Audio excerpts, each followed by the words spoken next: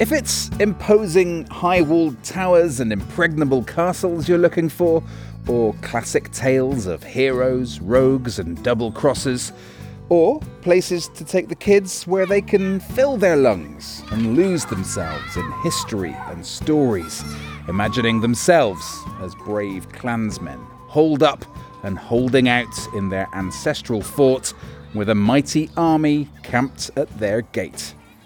Here in the south of Scotland, you've come to the right place. You can just sort of imagine yourself to be a knight or a princess fighting dragons or the enemy, whichever one you want. You are in the master bedroom, which is the room we're in at the moment. You hear movement on the staircase and you come to investigate.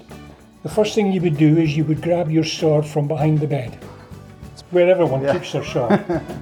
Welcome to this latest episode of the Scotland Starts Here podcast, the second of this second series. I'm Dave Howard, and it's great to be back with you as ever, exploring all that the south of Scotland has to offer tourists and visitors. This time we are lowering the drawbridge and bringing up the portcullis to welcome you in to probably the most iconic and treasured structures of this sweeping landscape. It's castles, forts and towers, where legend, adventure and peril are always close by.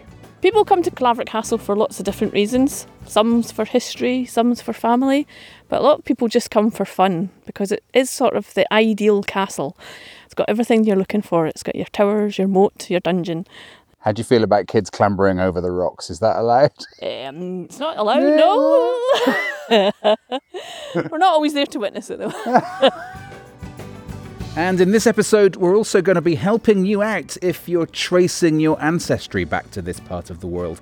There's a very strong chance if you have the name Elliot or Kerr, Douglas, Scott or Hannay, Webb, Maxwell, Armstrong or Johnston in your family tree, that you are descended from the fearsome Border Reivers who held sway here in the south of Scotland for hundreds of years. I don't think they actually went out just to murder, although there were It's just a byproduct. There's a huge and growing fascination with tracing family heritage back to the Scottish borders and to Dumfries and Galloway.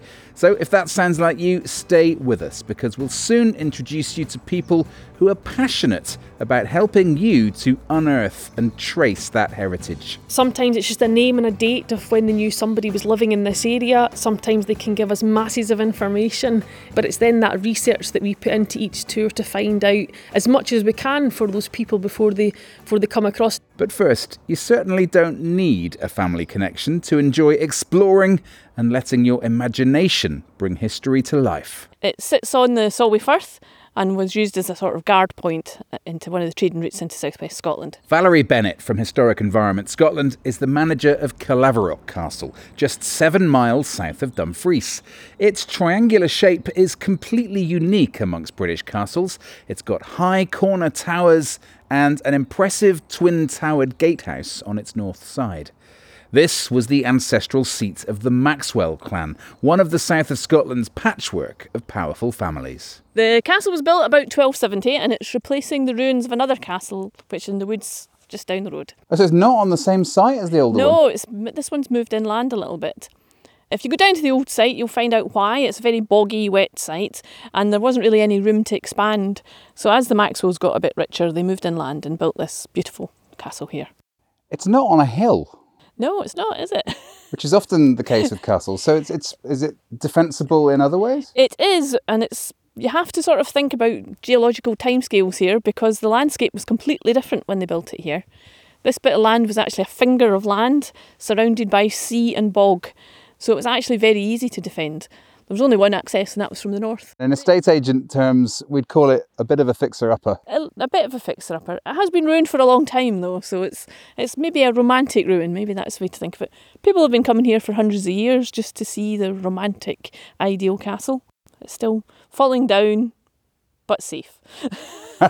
which is a crucial thing. Yeah. But Calaverick doesn't give up all its secrets at once, as Valerie is keen to demonstrate as we head down through the gate tower inside the castle walls. We're crossing the bridge over the moat. Today, the light's reflecting in the castle on the water. So it's almost like having two castles here because you can see deep down into the reflections. So another day, if you've got a camera, bring it. Often the moats at these sorts of historic sites are filled in, aren't they? But very often, if the castle hadn't been abandoned, we probably wouldn't have a moat because people would have expanded and expanded and expanded. So they used to fill in their moats and build on them. So actually, because it was abandoned in 1640, we've probably preserved a bit more of the actual beauty of the castle. Right, so it's like coming through a tunnel, and then we come out into the courtyard of the castle, and we've got this beautiful Renaissance mansion in front of us. wow. So now we're looking at the Nithsdale Lodging, built much later than the original castle in the 1630s. It's a section of intricate Renaissance stone carvings, very different to those no-nonsense defensive walls we saw first. So ornate, so much work and time must have been spent making this a prestigious building. That's right. I mean, they started building it in 1270, but they were still building it in 1634. And in the 1630s, of course, the union of the crowns had already happened. We thought we weren't going to have any more wars. People started spending more money in building a mansion house. So what they did is, rather than going a new place, they already had a lovely site. Inside the walls of the castle, they built a mansion. And that's what we've got here. And we've got some beautiful carved windows and door frames. So actually, for history lovers, that might be quite a useful thing to think about. If you see ornate carvings and time and effort put into a castle and its surroundings, that's a later castle or a later part of the castle that was built in peacetime. In more secure times. You're not going to lavish all this decoration on something you think's just for defensive purposes. And also here, inside the castle walls, waiting to chat to us, I'm pleased to say, is Leslie, a second brilliant expert here to join in our chat and really help us bring this spot and its story to life. Hi there, Dave. Yeah, I'm Leslie Watson, a true Doonhamer, born and bred in Dumfries and Galloway. So Carlaverick is my local castle, if you like, and spend quite a bit of time here. And in fact, you said to me in the emails we exchanged to set this up, you said, "This is my castle." I had missed out the word favourite. I did when I read it back. I thought that you're going to wonder who you're meeting today, but it is one of my favourite castles. It is my local castle. Spent quite a lot of time here as a youngster, and probably why my love of history came about in the first place. So Leslie, we're here on a very quiet, peaceful, sunny winter's day. I can hear some insects. I can hear some water sort of trickling. I'm guessing that's from the moat. It's quite hard to imagine what a thriving, bustling centre of activity this courtyard we're in would have been. Yeah, I think it would be quite easy to forget just what a turbulent history this castle had, and certainly in the 1300s, if we were standing in the same spot, I don't imagine that it would be as peaceful as it is today. This would have been a very noisy place, especially when the English were camped outside in 1300. It would have been a very different atmosphere, very different noises we were hearing. Noisy, dusty, dirty. Yeah. Animals. Yep. Yeah, absolutely. It's almost a castle of two halves. When you walk up to the castle, you very much get that medieval style of this was a defensive fortress with a double gatehouse, the double moat. It's once you take that journey through the archway that you come into this courtyard and see this magnificent Nithsdale Lodgings behind us that was completed in 1634 during a more peaceful time in Scotland, if there ever was a peaceful time. And by this point, this was the Maxwells really building not a mansion, but a palace, a more comfortable way of living at a more peaceful time in Scottish history. They had a few feuds with some local clans as well. Probably the Johnston clan is the most famously known feud that the Maxwells had. And one thing I do like about the castle is there's a little bit of medieval graffiti on the castle walls that we've walked past this morning. A cheeky Johnston has engraved their name on the front of the castle. But they had a long-standing feud. So Johnston was here. Johnston was definitely here and left his mark. But just because of where the castle is situated, it's had a real turbulent history. As you drive up to the castle, when you're coming in the driveway, you can actually see England. So we're very close to the border. As Valerie's already explained, the original castle built by the Maxwells first in 1220 was so close to the Solway, the body of water that we've named our company after, that it flooded so often. And that's why this magnificent building was built 50 years later. But this was a guard point almost for southern Scotland, which then meant it was a real target for Edward I of England when he decided to invade southern Scotland from 1296. Edward brought up, he had a mighty army, and generally throughout the Wars of Independence he did always outnumber the Scots and came with more heavily armoured horsemen. On this occasion there was only 60 Maxwells inside the castle, and they did eventually have to surrender because they were eventually going to run out of food. To see the mighty English army camped out on the front of the castle must have been quite a sight. During the Wars of Independence, the castle did change hands a number of times. It was taken back by Robert the Bruce when he became King of Scotland. There was then, after the Wars of Independence, a real peaceful time in history, whereas you can see the Maxwells then built more of a fashionable mansion, a home for them to live quite comfortably.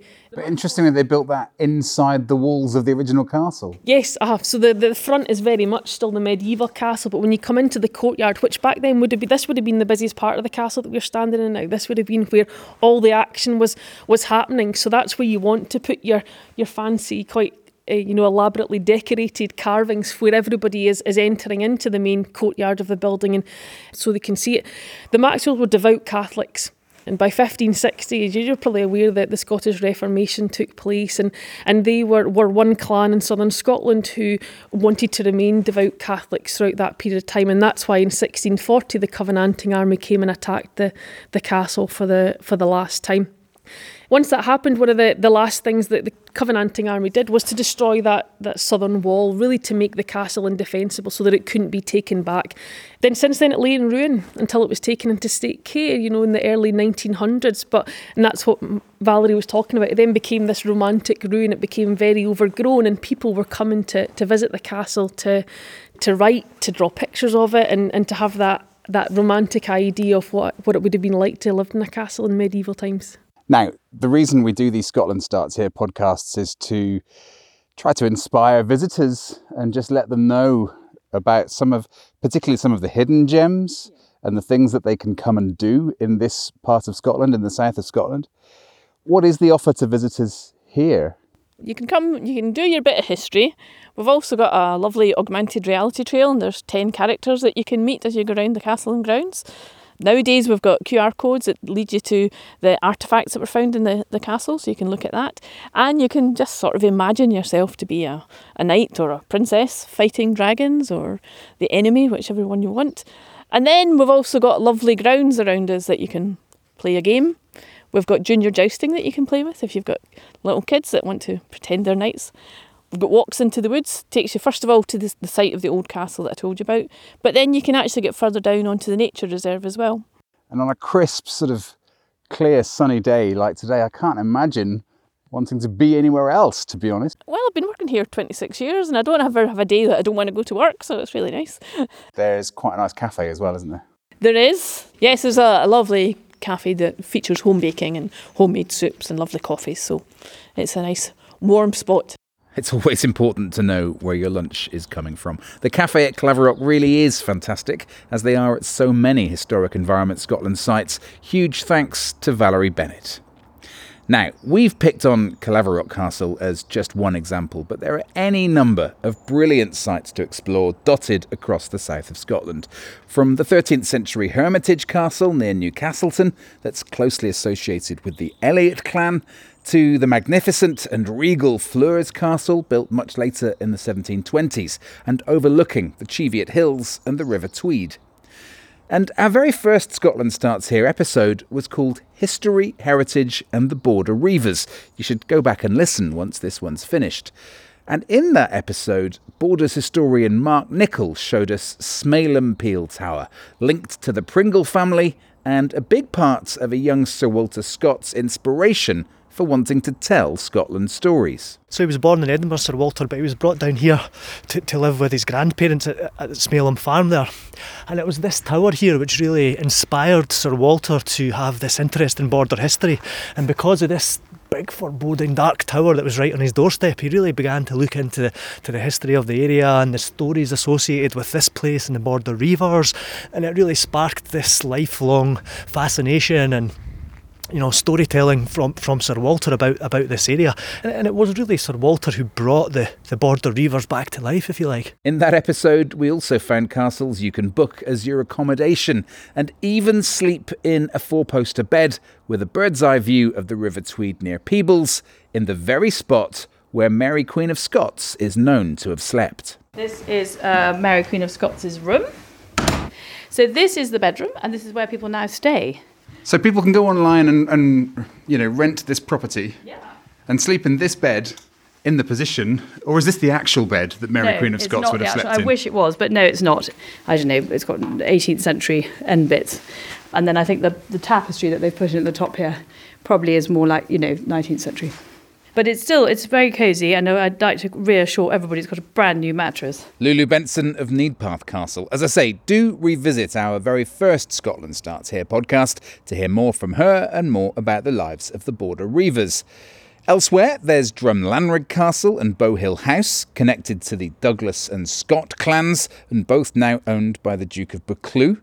Thirlstane is set in beautiful parkland near Lauder, while MacLellan's Castle is in the heart of picturesque Kirkcudbright. Thrieve Castle was built in 1369 by the excellently named Archibald the Grim of Clan Black Douglas. That one sits on an island in the middle of the River Dee. You have to get a boat to visit, and there's a very good chance of spotting hunting otters and osprey. But for the next part of today's episode, I promised at the start that we'd introduce you to people who can help you to trace your ancestry back to this part of Scotland. It turns out we've already met one of those people. It's Solway Tours tour guide, Leslie Watson. We should talk a bit about your business and about what you offer. I think a huge fascination, particularly for overseas visitors to this part of Scotland, is the clans and people's surnames. And, we've talked a bit about the Maxwells here. There's the Armstrongs we're going to meet and the Hannays. And again, over on the other side of the country, there's the Elliott clan. These were iconic, and still are, iconic names in this part of the world, aren't they? Yeah, they're iconic names. They were powerful clans, and I think people's interest in finding out a little bit more about their family history has really taken off in the last few years. And I think there's lots of television programmes that have come on that I think are inspiring people a little bit more to go and delve back into their family history and to find out a little bit more about where they've came from and how people used to live back in the day. People that are listening now and thinking, actually, I'd like to do that, where would they start? How would they begin the process of organising that trip? We certainly see guests from America, Australia and Canada, and I think it's something that when you start to delve into your family history, it's something that could almost take over. It can be addictive, right? It can be addictive, and it can be a real challenge sometimes, depending on how, the further back you get in your family history, the records are not as accurate.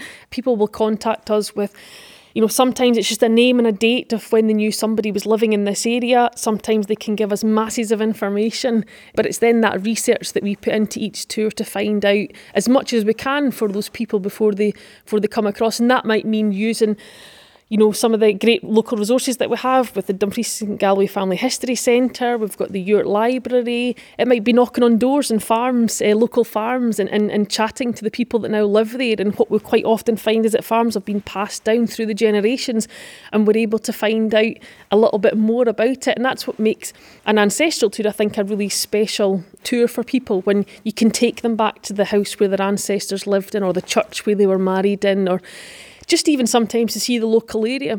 And Leslie, before we finish up, how can people reach you to find out about setting up a tour? Please do get in touch. Solway Tours, we're on Facebook, Twitter, Instagram, and we've got a website as well. The first point of call is just to get in touch, and then we can start the conversation there and start to really build a picture of your family history and then create a bespoke tour for you if that's something that you want to do. It was so great to speak to Leslie. Her passion and enthusiasm for the history of the south of Scotland is completely infectious. She said the name of her company already, but I'll just repeat it one more time. It's Solway Tours. Go and find them online. And we're sticking with the theme of enthusiasm for the rest of this episode. Later on, we'll meet someone who turned his life upside down to move here specifically to be part of restoring his family's ancestral seat. But next up on Scotland Starts Here, I've driven about an hour from Claverock to park up outside this smaller single stone tower. We're at Canonby, near the picture postcard town of Langham. Now, it wasn't a giant leap to get here, just a small step. And that's a massive clue as to which world-famous clan name this tower is most closely associated with.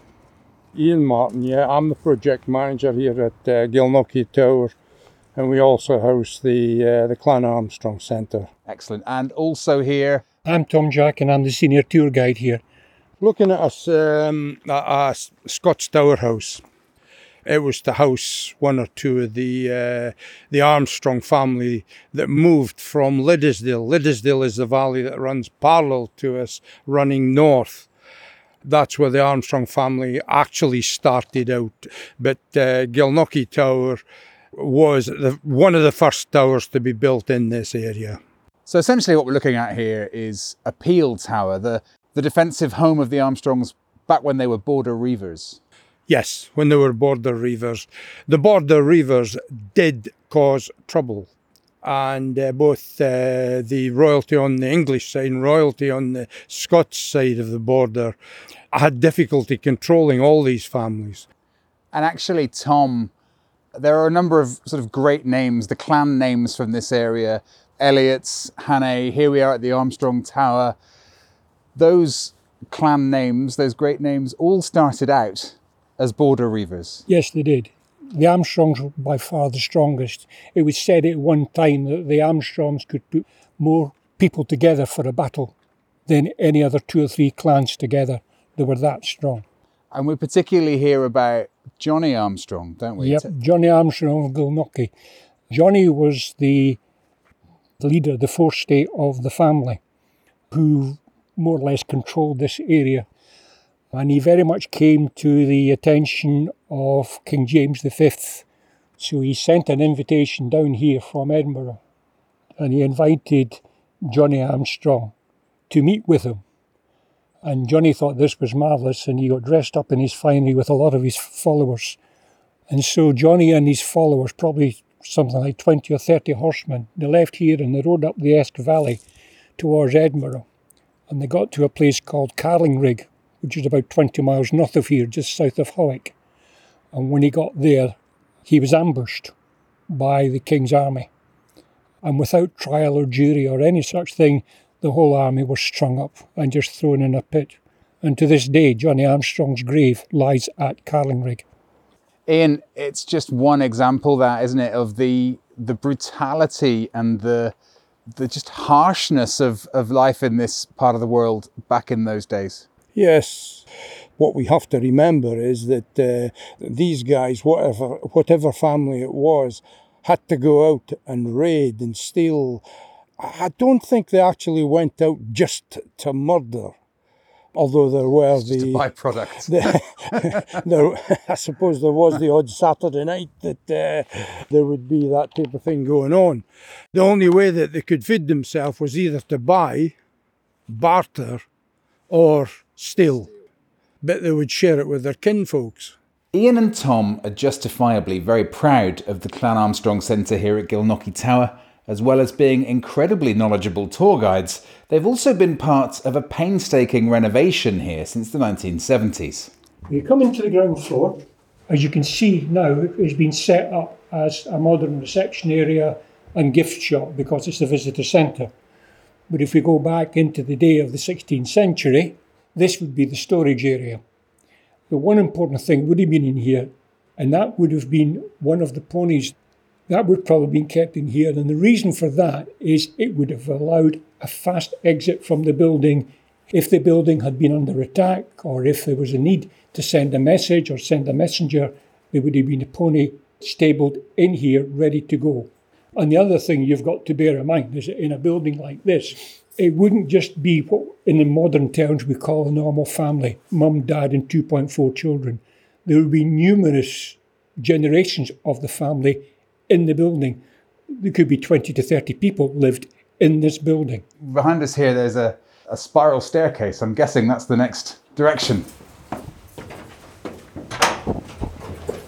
It's a very narrow, winding staircase. Oh, yes. And you come in here and the wood burner's on. What you've just come up is from the ground floor to the first floor, you've come up a right-handed spiral staircase. And I emphasise the fact that it is right-handed. There is a reason for that. Just bear it in mind and it will be explained further when we go up to the next floor. Okay. What you're in now, on the first floor, is the grand hall or the grand dining room. And this, by and large, would have been the main quarters, main living quarters. The big fire, there would always have been an animal on a spit on there. Light within the room would come from candles. And these candles would probably be no more than beef wax. So that would give off a stench. And that is why things like lavenders and floral grasses would have been strewn across the floor. This could have had, as you say, 20 or 30 people with this as their main quite living easy, space. At any time. At any time. You'd be pretty cramped, wouldn't you? Yeah. Yeah. In the fireplace, you'll see there's an archway there.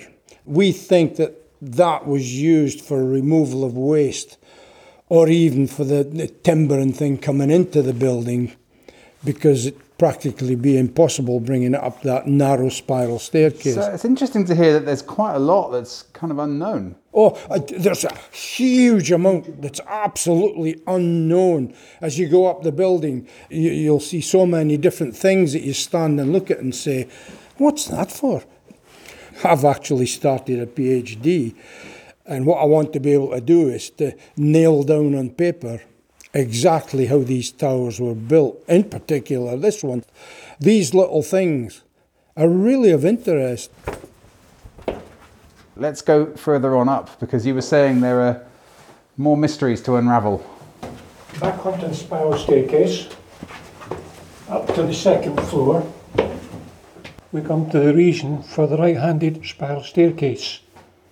What I'm about to do now is to step over the trip step, and there is a reason for it.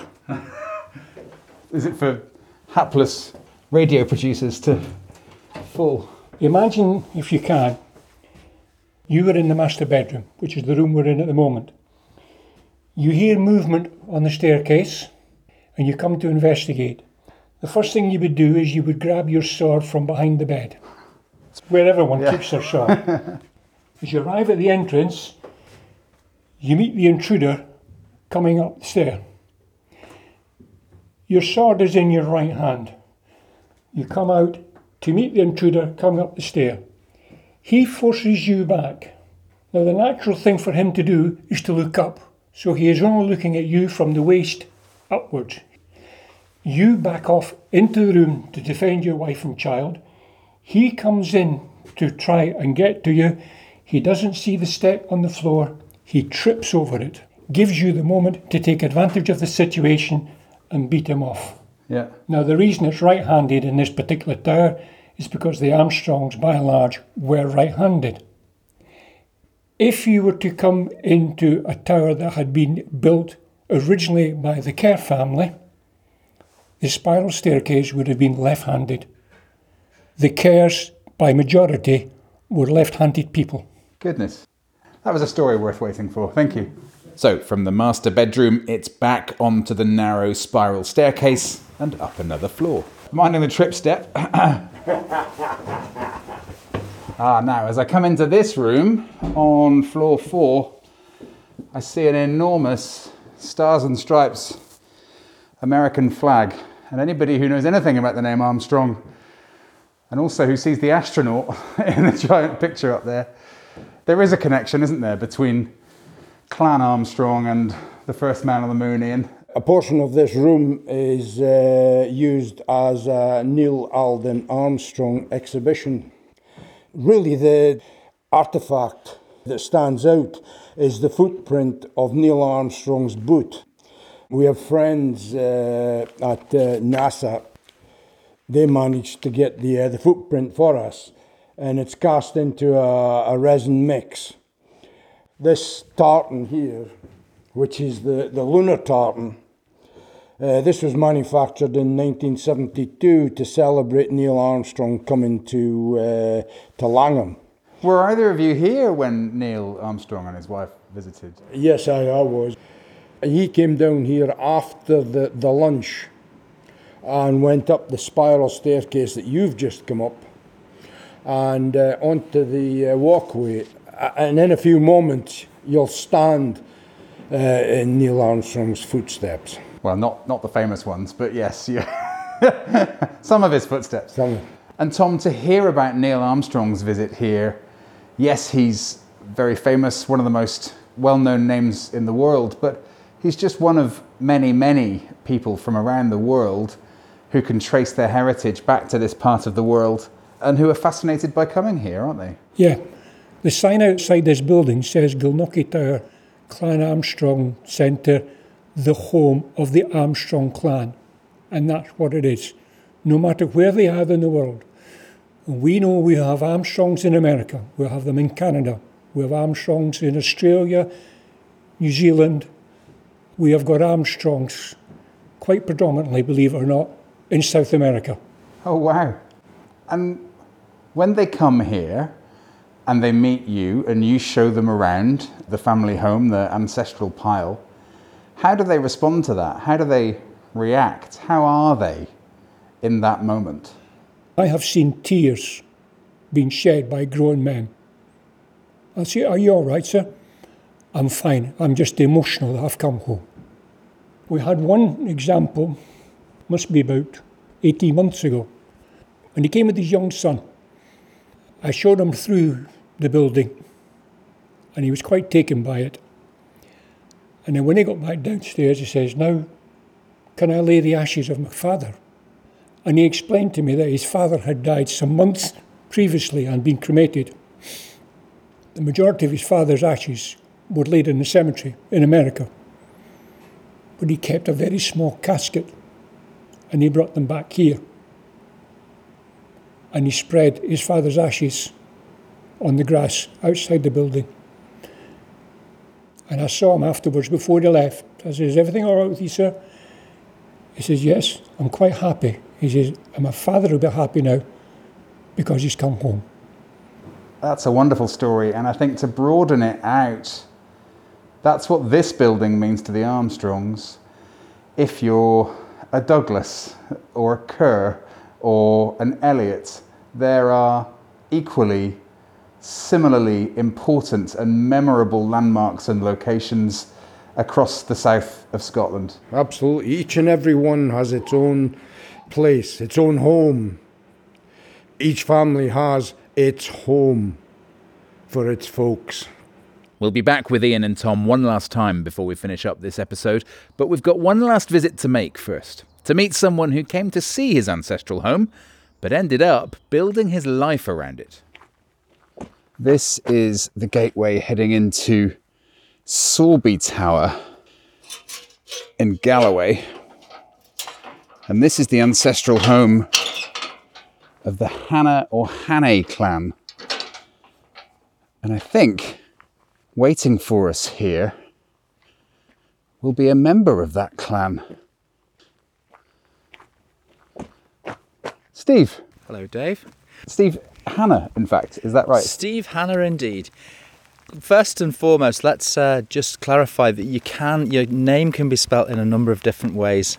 Hanna, so it can be spelled Hanna, which is my spelling, with a Y on the end, which is the way the clan have it, so it's Clan Hannay Society, or Hanny, or Hanna with an H on the end. But all of those surnames, all are one way or another, warmly welcomed to Sorby Tower leads as you our here to ancestral Sorby Tower. home. Yes, indeed. And actually I've come from the Armstrong Centre, and the two people I spoke to there were telling me that it doesn't matter how many generations back you last lived here, if you've never set foot in the UK before, it can be a very powerful feeling to come to your ancestral home? It was just you saying powerful feeling there, Dave. Actually, the hairs on the back of my neck start to stand on end. I remember very well when I walked up this path, just the early 2000s. Yeah, the anticipation of seeing the tower for the first time, the emotions just pouring through you, really. That first visit 20 years ago had a huge impact on Steve, such that he moved from Liverpool to Galloway to throw himself into driving forward renovation of Sorby Tower. He also, by arrangement, offers tours to visitors. The mound that sits behind you is the oldest part of the site, and this is Sorby Motte. And this would have had a wooden fortification on top of it. Then we go through the mists of time here as we walk up the track towards Sorby Tower. You go from sort of the 12th, 13th century through to the 15th and 16th century with Sorby Tower as you see now. I hope you don't think I'm being disrespectful if I say that it's not in as good repair, shall we say, as some of the other castles and towers around the place. It's not at the moment. No, you're quite right. You've got big plans. We do have big plans. If we don't have big plans, where will we be? Yeah, our plan is to completely restore the building to its former glory. I'm going to take you inside now. How would you like that? Perfect. Especially as it's raining. Especially as it's raining. So here we go. Watch your head. So this is the original kitchen where the Hannahs would have cooked. A lot of people are shocked when they come in that we do light the fire. But I think just the smell of the smoke and the look of the flame, it just gets, your juices flowing as to what it would have been like in this kitchen. But it's not about just talking about history as the past. We need to cook history too, and you can do that in here as well. So Sorby's going to have a future, so we'll be doing medieval cookery lessons in and around this very fireplace. Steve, you mentioned earlier about the hairs standing on the back of your neck when I asked you what it means to a Hannah or a Hannah to come here. Yeah. What's your story? You first came here 20 years ago, is that right? My first visit here was 20 years ago, but my dad actually was brought up by the Fitzgerald side of the family, and that's another story, of course, in Ireland. They were from Ireland, whereas we're on holiday in about 1978, and we were up in the Highlands. And of course, as a wee boy, I'd probably been 8 or 9 years of age then.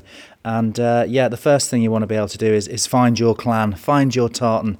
We're walking through a market there in Inverness, and I remember it like it was yesterday. And Dad says, "There's your clan crest." And he didn't say anything else. That was it. It just went right to my heart, and it's very difficult to explain what that meant. That was it then. I secretly wanted to know more. But my dad wasn't brought up by the Hannah side of his family, so it's really difficult to ask that sort of question. Dad's still alive, of course, and I'm now telling him about his Hannah history. So that was, as I say, the late 70s, and it took until the internet and all the rest of it. It was so much easier to trace your family tree. And that started to lead us to Sorby Tower. And then, of course, that visit here all those years ago. It just, as I say, the hairs on the back of my neck were standing on end. I couldn't wait to get inside. Life changed for me that day. I just had to get involved with Sorby Tower, and my quest is to see it restored. A big part of Steve's quest, as he calls it, along with other clan members, has been a significant fundraising drive to pay for those renovations, including a visit to New York for an awareness-raising drive as part of Tartan Week, an annual celebration of Scots culture. I never thought we'd be walking down Fifth Avenue in New York to get the crowds going as the Hannahs marched down Fifth Avenue. Was just mind-blowing for me, really, I suppose. Here are the Hannahs in the United States, and of course there are a lot of Hannahs in the States and Canada, and to be there with them and marching alongside them was just absolutely fantastic. So this is the Great Hall. You can see where the floors would have been. We will indeed, hopefully one day, reinstate the main fireplace. And this would have been a room where song and dance, poetry, all those sorts of things would have gone on in here. So again, that's what I want to bring. I want to bring this to life again. I don't want to talk about the past all the time. I want to do it, want to do it today and do it in the future. So that's how I see this room. Long benches so we can feast around it, but also so we can pack those away and so we can dance in here once again. And Steve, anybody who wants to contact you to find out about visiting the tower or just to find out about the Hannay clan generally, what do they need to do? How can they do that? Probably the easiest way, really, wherever you are, is going on to clanhannay.org through our website, Sorby Tower Facebook page. That's me. If I can meet and greet them here, I can indeed give them that personal tour. That for me is an honour to be able to do that. It's one of the reasons why I moved here. Steve, best of luck with the restoration. Thank you very much. Thank you, Dave. It's been a great pleasure. You have to be careful going through there, Dave. Just be careful when you're coming Yeah. through. Oh, goodness me. It's very old, so be careful. Okay. So we're stooping right down. Oh, up and over a small sort of step. And we're out. I said we'd come back to the Clan Armstrong Centre with Ian and Tom for one last visit. I perhaps didn't make clear that we'd be standing high up here on the roof. But here we are. At the top of the tower on a walkway. Slightly uneven surface underfoot, so I'll be a bit careful. Would this walkway have been used by lookouts, Tom? Yes, it would have been used by the lookouts, but you wouldn't have had the safety rail. It would have been over the edge. The other thing I'd like to point out while we're up here is if you look up at the top of the gable end, you see that large block of stone. Within that is brackets that will hold a beacon, or a flame beacon, and that was used as a means of signalling. And when there was a message to be sent out from the house, a servant would have been sent up to here. He would have climbed up these very narrow steps and set fire to a combination of beacons, and the flame or the smoke would have told the other family members out in the field some sort of message, and they would have reacted to it. And the other point to bring to your attention is if you would like to take 2 steps forward and stand at the point that I'm pointing to, you are now standing on the very point that Neil Armstrong stood on the 11th of March 1972. Excellent. He looked out from where you are, he looked out across the land, he looked up the valley back towards Langham and declared that he had come home. And he had? And he had. And he had. There's no question of it, he had. Yeah. You sent shivers down my spine. One last thing before we leave you this time. While we were on the roof of Gilnockie Tower, I raised with Ian something that I'd been told about him ahead of my visit. That he might be up for singing for me the Ballad of Johnny Armstrong. Oh, not to sing. I think somebody's been pulling your leg. Either I got my wires crossed or Ian got a bit shy in the moment, but he did do the next best thing. The Ballad of Johnny Armstrong. There's an old man who's unfortunately moved on now. Willie Beattie. He lived in Canonby.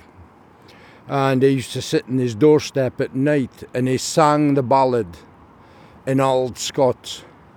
If you so desire, I can send you a couple of verses of his voice. It is absolutely magical. I'd love that. I'd love to include that in the programme.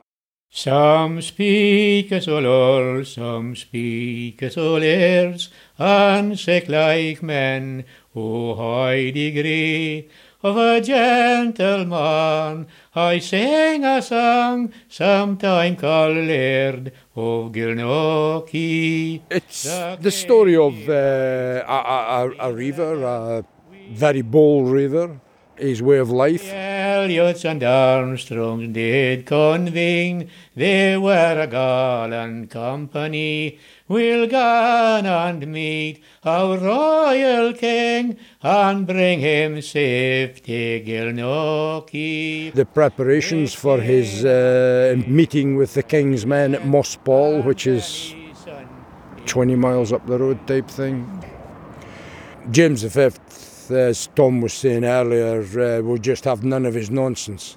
He dealt with them. I was trying to be nice about it.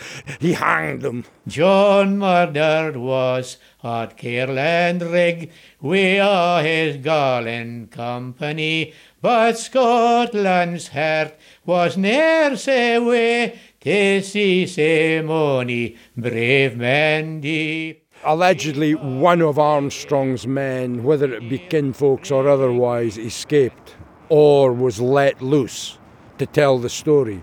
But that's come down through the ages. That's come down through the ages. Yes, it's come down through the ages. When Johnny lived on the border side, none of them dare come near his heart.